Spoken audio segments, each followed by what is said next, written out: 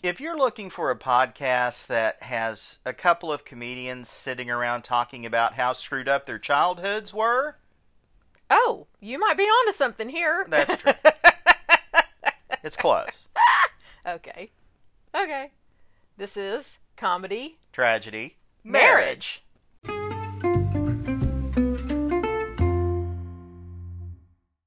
And welcome to Comedy Tragedy Marriage, a podcast where a couple of old married people sit around talking about movies or TV shows or documentaries or whatever they have watched each week.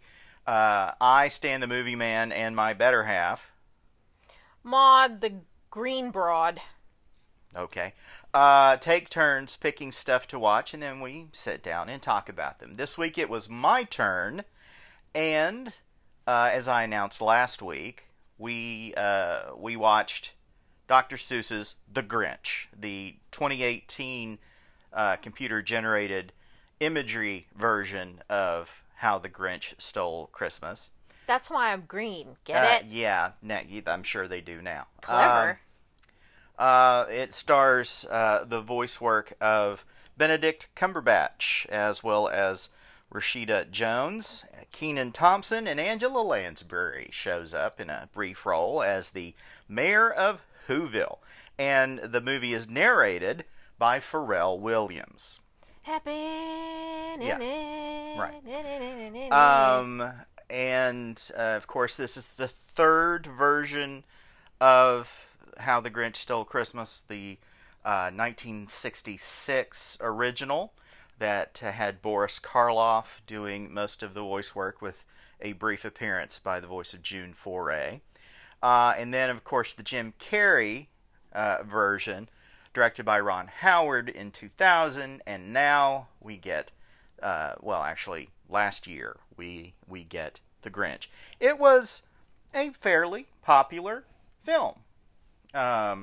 It made a decent amount of money. It had a budget of $75 million, which actually for a CG film is sort of, not outrageous. Not outrageous.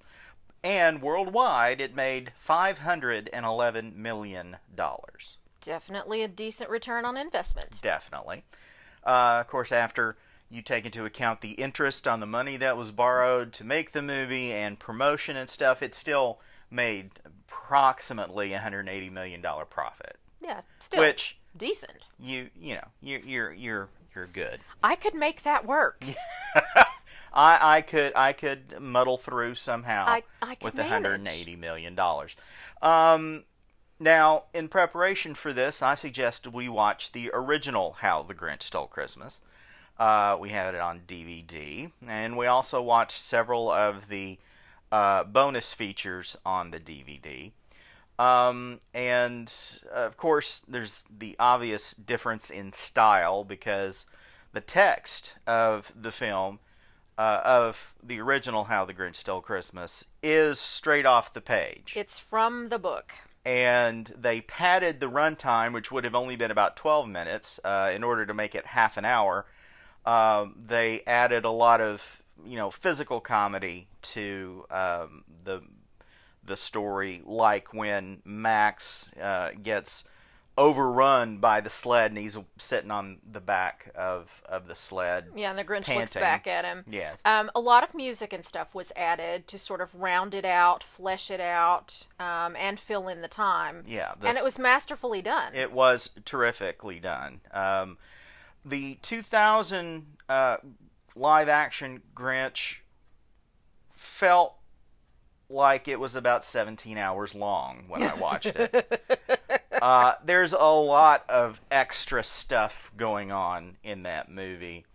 And of course they let Jim Carrey be Jim Carrey. So he's riffing and... Right. And apparently one day on the set he felt very claustrophobic inside all of the latex and the costume and everything, and he ripped it off of himself. Ew. He just sort of had enough, and he just started pulling it off. They weren't done for the day, by the way. They were then. They were then. And I think to show support for his lead actor, Ron Howard, the director, went through the entire process and worked the whole day in the makeup. Ew. Just so that he could say, I'm right there with you. I know what this is like. I don't like it It's either. terrible. Let's get through this, and then you never have to put this stuff on again. I cannot imagine the hours not only sitting in the makeup chair, having all of that glop and goop applied, but then having to emote and make facial expressions and just live in it. In that respect, Uncomfortable. his face is so rubbery to start with that he was able to push through all the latex and actually give some emotional reactions in the face for the Grinch. He also was wearing giant contact lenses that covered his entire eyeball. So kudos. Yes. But that's not what we're here to talk about. No. We're here to talk about Dr. Seuss's The Grinch. It's very sort of brightly colored and lots of candy, bright colors of the town and the people's clothes. And, of course, the Grinch is a rather vivid green. Oh, yeah. And he has all these gadgets and things that both for his caper and just in his day-to-day life, like the dumb waiter that Max rides to go from the kitchen up to the Grinch's bedroom to take him his coffee every day. And the Grinch cave in this thing was actually really cool because we got to look inside and it was like catacombs and tons of little twisty stairways. There's a lot more real estate inside what was the name of the mountain? Mount Crumpet. That there's a lot more stuff going on inside Mount Crumpet than any of us knew, at least based on the 1966 version. Including a huge, massive Who Grinch pipe organ. Yes. Which we get to see and hear, and that was a treat for me because I'm a music geek, so that made me happy. And the design of the Who's is a little more human looking than it was in both the cartoon and the live action version. They just have a button nose. They don't have what appears to be that sort of pointy snout that is in the book and in every other version. I kind of ding them for that. I think, just for me, being a traditionalist, as I am, and also a critter of habit, I think with all of the computer-generated toys they had at their disposal, they could have been much more imaginative with the Who's faces. But it's their thing, so whatever, that's just my 2 cents. And they may have been, since they knew they were playing to an audience that maybe has not seen the original Grinch. Which is heresy. Exactly. You're bad parents if you haven't shown your kids the original Grinch. But don't send me letters. Don't. Well, like you could. But there's... they may have been dealing with the idea of these kids aren't aware of what it looked like originally, so we'll just make it look like pretty much every other sort of idealized CG person. Yeah. And I didn't have a problem with that. I did, but that's okay. The other major character besides the Grinch and Max, and I'll get to the livestock in a minute. Okay. Is Cindy Lou Who. Now, in this version, she is much more than 2. Oh, yeah.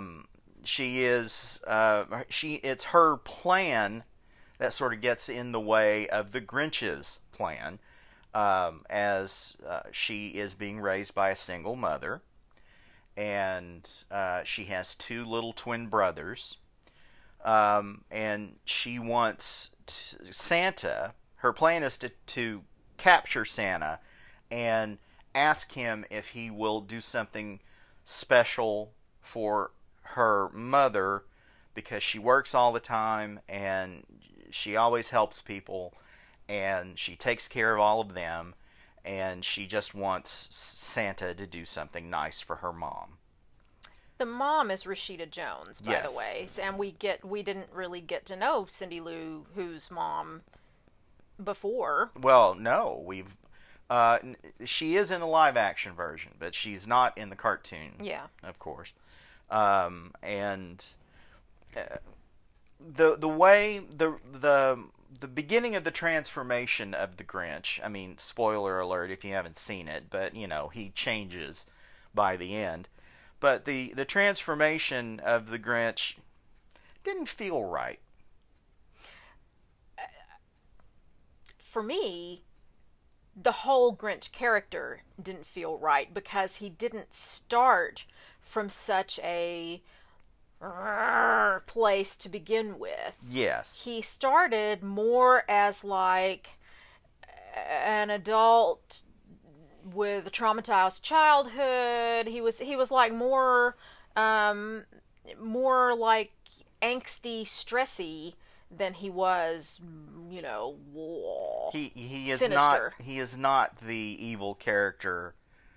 I mean, he's nice to Max on occasion. Yeah, he's not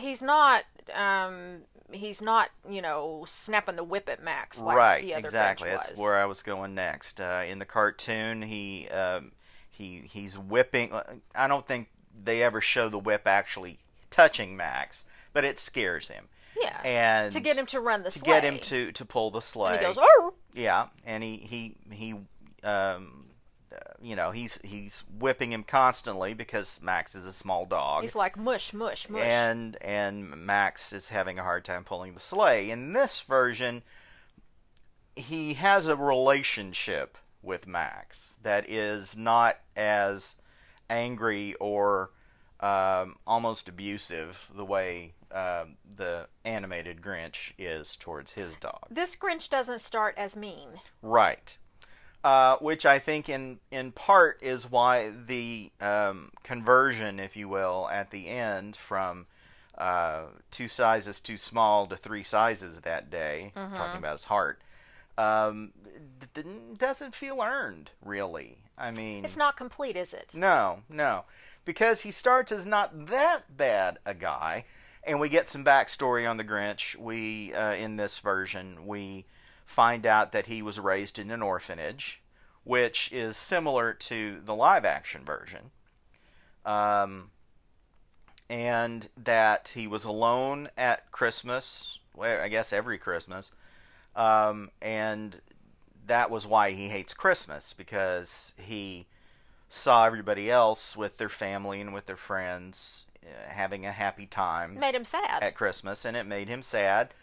And so he was going to take that sadness out on all the Who's in Whoville by stealing their Christmas. There was a scene where he goes down into Whoville because for some reason he has not shopped for enough food, and the food is gone in his place. There's a very funny scene of emotional eating, a little short montage of him eating all the food. Again, which is more sad Grinch than mean Grinch. That's true. But he is forced to go down into Whoville like 4 days before Christmas to stock up on Who Hash and all the other stuff. So he and Max in the little red wagon go down into... And his demeanor in Whoville with all the lights and the people, it was almost like an anxiety attack. Mm-hmm. It much more so than grumbly, growly, mean Grinch. He was like scared, spastic, traumatized Grinch. Yes, I see that, and yeah. I agree with you. And weird. again, this is a movie probably aimed at like 13 and younger.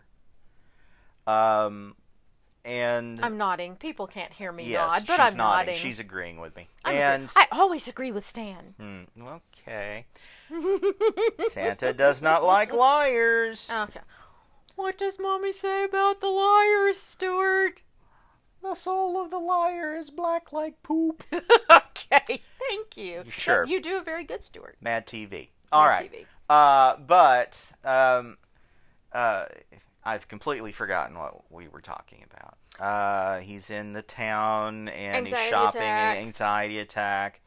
And again, granted, they're padding a 25-minute TV show that was a 12-minute book into an hour and a half into a 86 something. minute, and that includes the credits. Mm-hmm. So yeah, they're essentially tripling. Well, actually, more like quadrupling. No, 7 or 8 times the length of the book. Yeah. To get a movie out of it. The movie was not terribly well reviewed at the time of its release. On Metacritic, it had a 51, although it had a higher Rotten Tomato score, but as I've explained before, it can be just barely positive and it'll get a thumbs up or a tomato as opposed to a Rotten Tomato. So the consensus was the voice work was good and the visuals were good, but it didn't really do anything new with the story. And I'm not sure they could have done anything new with the story. See, I disagree with that. I think that they tried to do something new with it and didn't need to. Well, actually, I misspoke. It wasn't anything new. It didn't add anything to the existing story. Yeah. For me, it almost felt like they were trying too hard. And I will give a special ding because they added more rhyming poetry, which all of the original book, How the Grinch Stole Christmas, and the 1966 TV show, that was all straight from Dr. Seuss. Mm-hmm. And he had a very unique rhyming style and cadence and rhythm.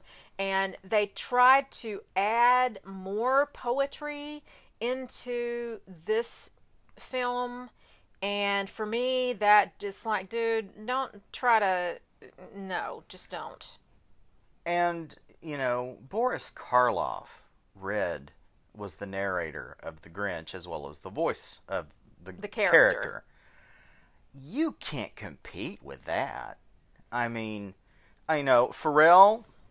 I like Happy. Got it on. It's in my it's in my phone with the music and stuff. Sing, dude. Don't quit your day job for doing voiceover work, though. Love your big hat, but no, I don't think Pharrell was a good choice. It didn't work. What they should have done was had Benedict Cumberbatch with his accent, his British accent, do the narration. I think that would have been a lot smarter, but they weren't asking me. And there is very little of the original text from the book in the movie. Well, yeah, because there was 12 minutes worth of text. But I mean, very little of the text from the book is in the movie. There are variations of it in the dialogue in some spots, but it's not complete. You're right. It loses some of the charm and the magic of Dr. Seuss's writing. Yeah. Agreed. So it's fine. For what it is. For what it is, and when Max got his bone at the end, there's a little spoiler alert. A little bit of mist. There was a little dust in my eye, but and when he's at the dinner at the end, that was sweet, and I liked it, but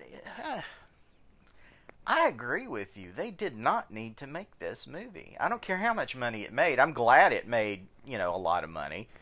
But OMG, they didn't need to make this movie. Yeah, this thing didn't need to happen. And I like Benedict Cumberbatch. I like Rashida Jones. I'm not 100% familiar with everything she's done, but the voice cast is good. But they just didn't need to make it. Occasionally, yes. I think they just need to leave well enough alone. Thank you. Yes. We'll talk more about the Grinch and some other stuff right after this. Welcome back to Comedy, Tragedy, Marriage. We're talking about the 2018 version of Grinch. Version of Dr. Seuss's The Grinch. There was another, actually, couple of added characters of a livestock nature. There is a big reindeer, big round reindeer named Fred. I liked Fred. Fred was cool. Fred was essentially just like a Saint Bernard. Big round comic relief. Yes, and like to lick the Grinch. And yeah, he's a lot of fun. I like that addition. I also like the screaming goat, which plays a role early in the movie and is the tag at the end uh, with callback. But again, I like it. It was just business to fill up time. Mm-hmm. Yeah, he didn't fool me. And while it was entertaining business, I liked the goat. I liked Fred. And when Fred and has Kenan Thompson, beardy dude. Yeah, Kenan Thompson was in there as the guy who calls himself the Grinch's best friend, even though the Grinch has no friends. Except for Max. And doesn't like this guy at all. But he plays a big part in the plot when he steals when the Grinch steals his sled decoration from on top of his house. That was fine too. But as we said in the first half of this, it didn't need to be made. Now, I'm shocked that you agree with me. Hey, and also squeak. I didn't enjoy it as much as I thought I would. So, how many reindeers would you give it? Reindeers, shiny golden reindeers. I'm gonna give this one 2.5. It hit some of the notes, but it missed a lot of them, and it pales in comparison if you watch it next to the original TV special. So two and a half shiny reindeer for Dr. Seuss's The Grinch. Yeah, I think that's fair. Two and a half bones from me. Okay, bones, reindeer. Max's bone. Oh yeah, except it was green and Whatever. squeaky. Yeah, well. Okay, have you watched anything of late? I did. The other night I watched installment 2 of Dolly Parton's Heartstrings on Netflix. The second movie was based on her song Two Doors Down. She opens the movie talking about her family and her family on the road because she, has been a touring musician her, decades of her career. Talking about that her road family has been made up of all kinds of people, gay, trans, straight, and it didn't matter what kind of people they were as long as everybody got along and was nice to each other. The plot of this movie is based around this family matriarch portrayed beautifully by Melissa Leo. She is, we open the movie and she's in this whole dither because her daughter is getting married New Year's Eve in this very huge, very fancy Georgia hotel. Mention is made of the mother's ordeal from last year, which we find out she had been ill. But Southern genteel people in her rich echelon do not talk about such things as cancer. It's an ordeal. It's an ordeal. Yes. And when they talk about it, they say she had the cancer. They whisper it like if it's said out loud, they're going to catch it. Yeah, that kind of culture. Yes. Yes. She's very much about putting up appearances and trying to impress her country club society ladies, and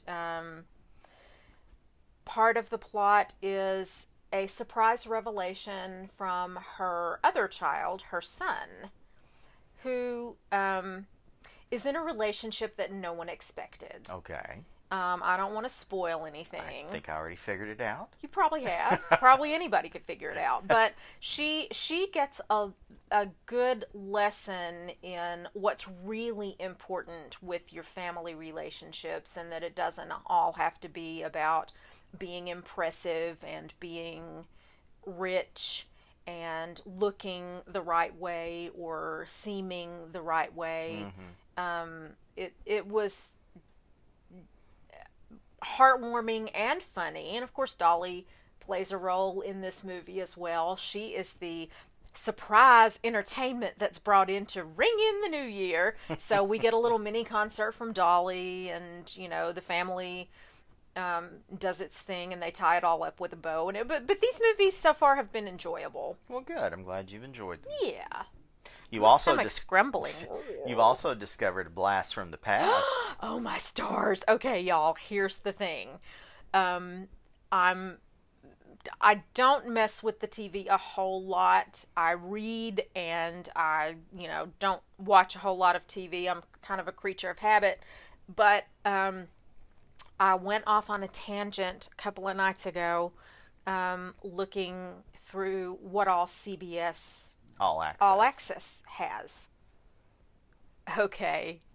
In addition to the original Beverly Hills 90210 and Melrose Place, which I delighted in hating back in the day when I actually worked at a Fox affiliate and ran those shows during prime time. So, of course, I know all those people. Yeah. I found old Perry Mason black and white episodes. Oh, my stars. So I have started binging Perry Mason from the pilot episode, and it's been delightful. It's just so stylish and so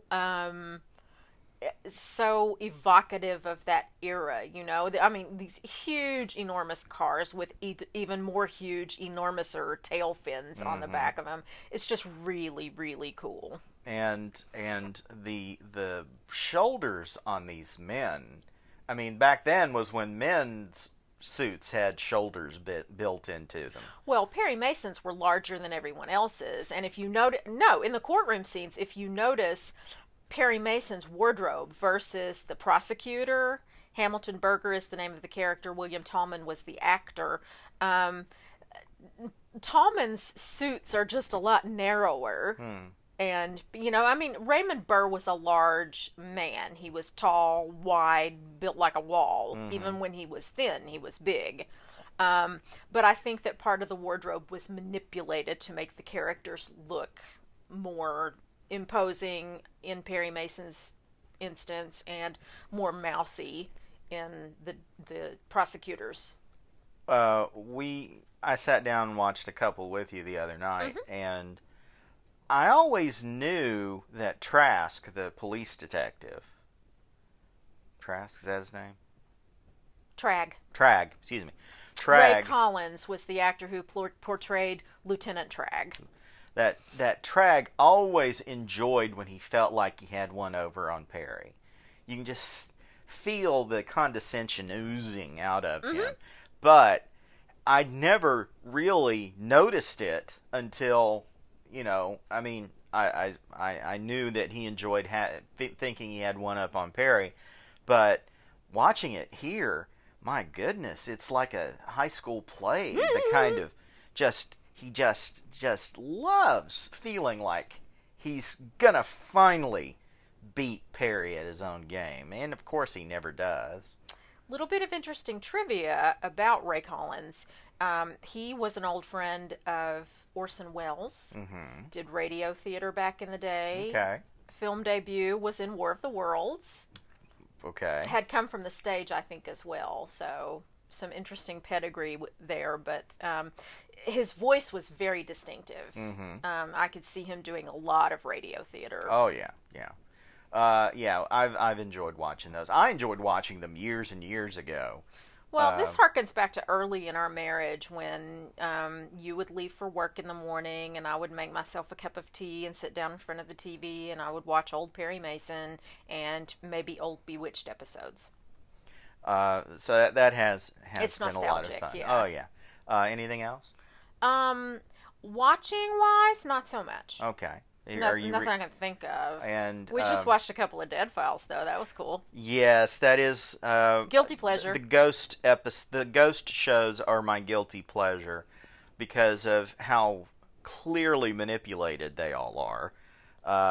And the Dead Files works real hard to just put that front and center, because every time the retired police detective finds out something about the property where these people's house, the haunted house, is, they juxtapose that with the psychic medium going through the house and talking about the thing that he just found out.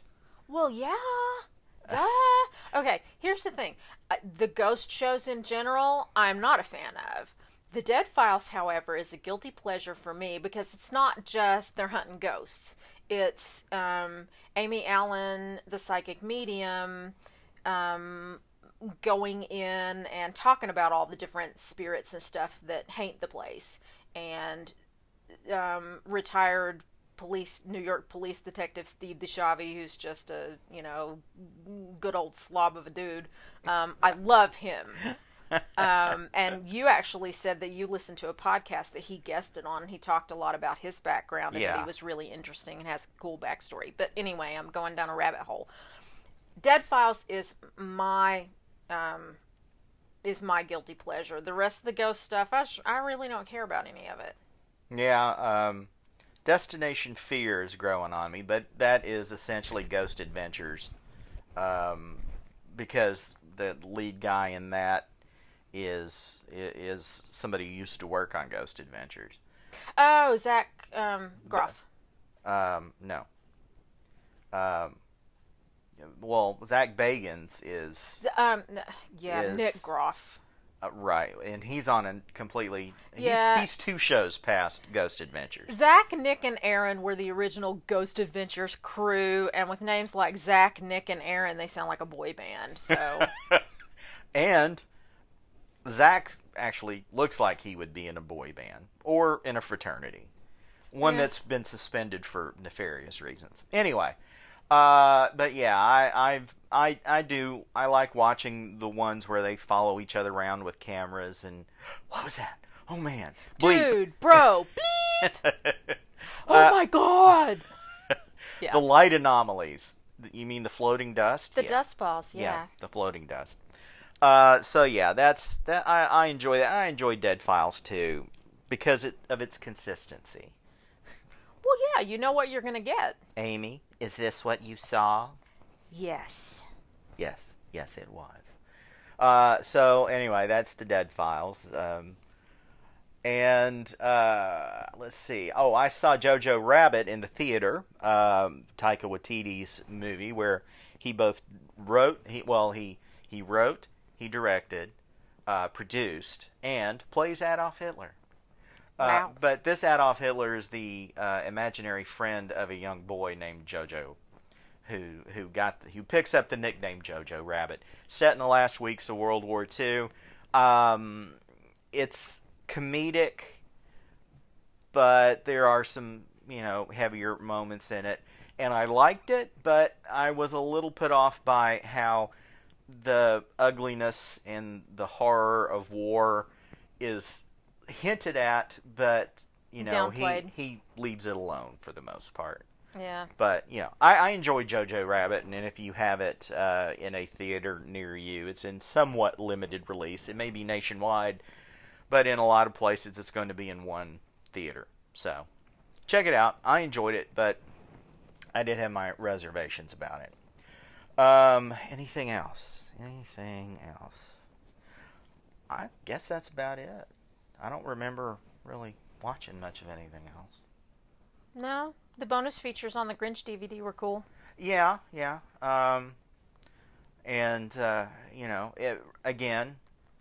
on the not 2018 version of the Grinch is on Netflix.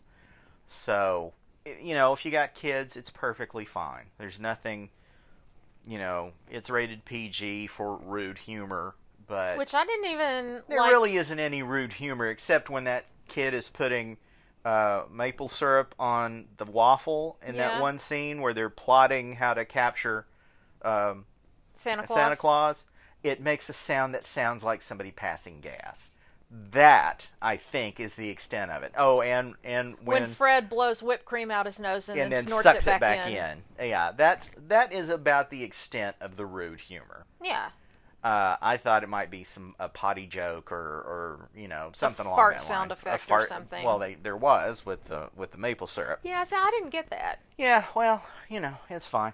But that's about it. You can set your kids in front of it, and they will lose their mind. Well, it's beautifully colorful. Yes. It looks really cool if you're not looking for actual Who's that look like Who's. But it is very colorful. When they darken the town and the lights come up on all the houses and stuff, that's really impressive. So it's not, devoid of value. It's just it didn't need to happen. And it sort of guts the story. Yeah. A little bit. But, well, not a little bit. It guts the story. 2.5 shiny reindeer, flying reindeer, whatever. 2.5 bones from me. Is what we gave it. So, it's not the worst thing you could sit down and watch, but you do yourself a much bigger favor to watch the original, whether you see it on TV or you just buy the DVD. Buy the so DVD you'll have it and on get the hand. bonus features. And that way, you don't have to wait for it to show up on TV. You can just watch it whenever. And if you have very small children, they will make you watch it every day from now until next Christmas. So enjoy that. That's going to take care of it for us this week. So we appreciate you listening and joining us on this sort of goofy journey we have started. I believe this is our 14th episode. And we appreciate all 6 of our regular listeners. So, thank you very much for that. If you don't mind, share the word about Comedy Tragedy Marriage on your social media, Facebook, Instagram, Twitter, wherever, TikTok. I'd like to see a video of us on TikTok. Who knows? It might be the next viral thing, and we might get like 8 listeners. Hashtag fame whore. Hashtag fame whore. Make it happen, people. So, and on top of that, if you have an iTunes account, go to the podcast app and give us a 5-star review. That would be greatly appreciated. For my lovely wife, Maud, I am Stan the Movie Man. Check out my movie reviews at stanthemovieman.com. Follow me on Twitter at MovieManStan. Hashtag fame whore. And if you want to send us an email, you can do that, stanthemovieman123 at gmail.com. Until next time. Later! Yay!